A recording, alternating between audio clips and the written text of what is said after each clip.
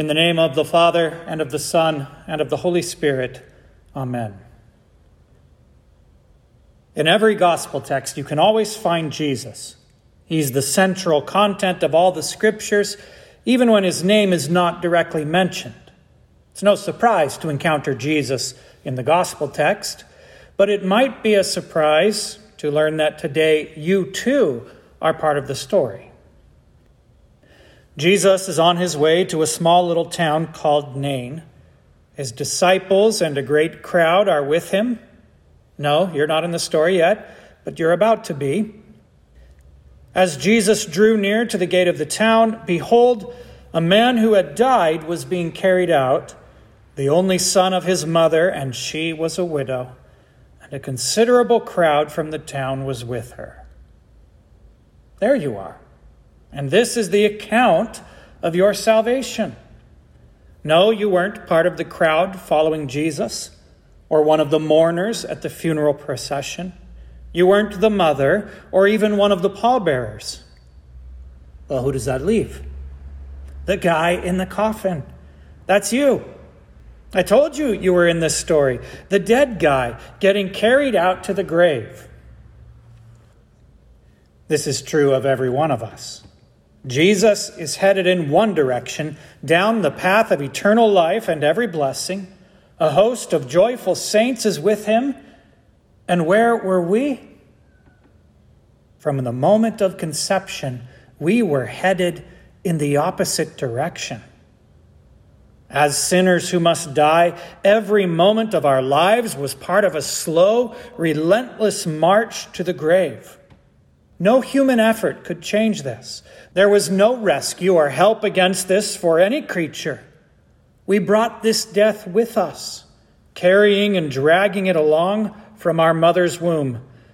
And the best that our family or friends could do is to walk alongside mourning, or perhaps to help carry the coffin.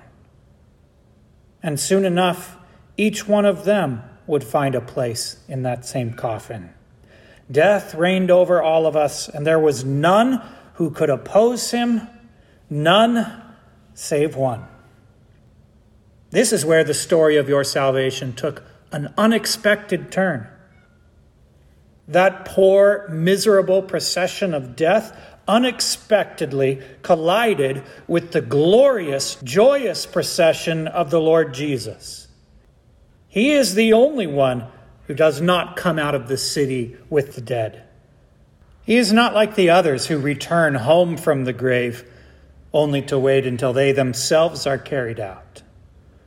No, while all of humanity is being carried along in that tide of death, Jesus alone steps into the current and takes his stand against it. With might of ours cannot be done, soon were our loss effected.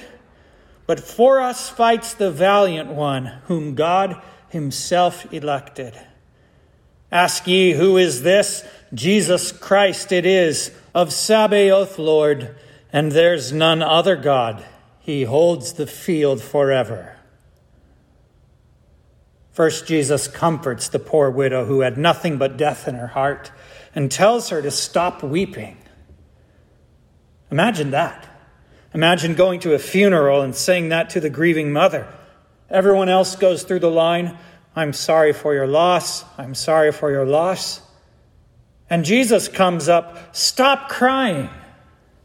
No one but Jesus would dare. And that's because no one but Jesus has any power over death. So now we get to the good part, the moment of your salvation. Jesus steps up to the coffin, lays hold of it, and says, young man, I say to you, arise. Tell me, what part did you play in this? Did you send Jesus an invitation to your funeral? Did you make a choice to be resurrected? Perhaps there was still a spark of life and faith within your heart. Did you wiggle your little finger? No, you did none of these things.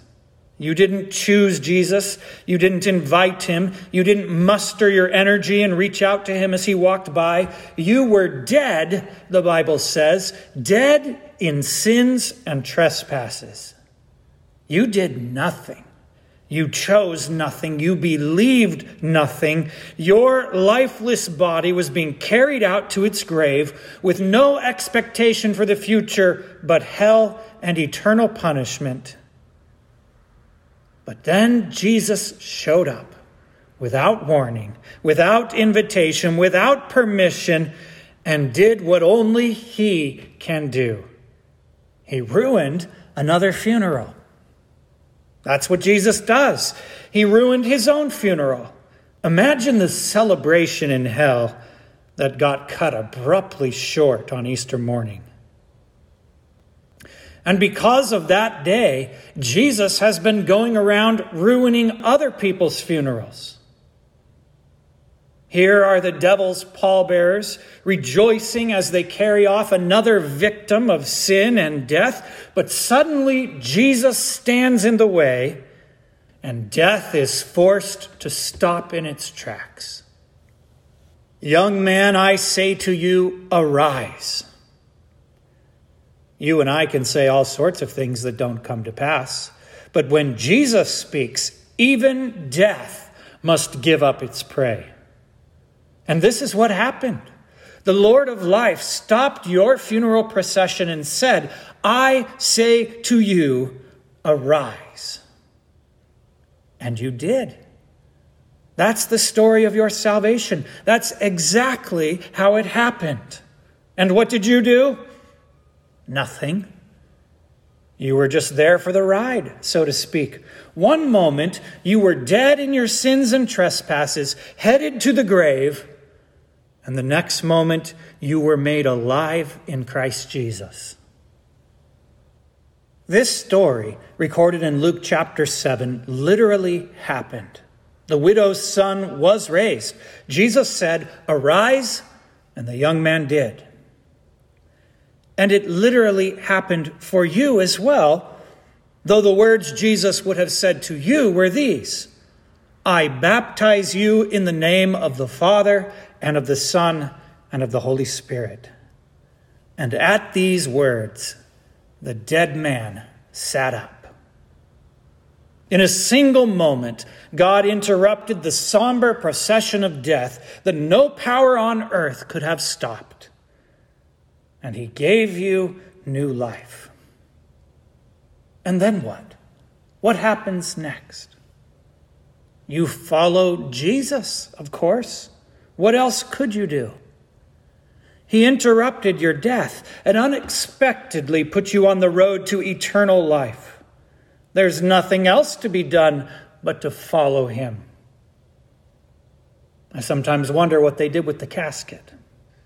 Perhaps it lay abandoned on the side of the road, though, truth be told, that young man would later have grown old and needed it again. Because, you see, what Jesus gave you is greater than what the young man received that day.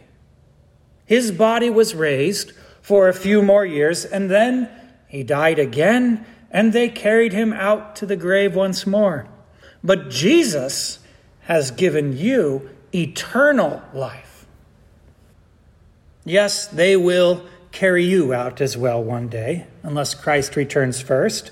But Jesus promises, he who believes in me, even though he die, yet will he live, for I myself will raise him up on the last day.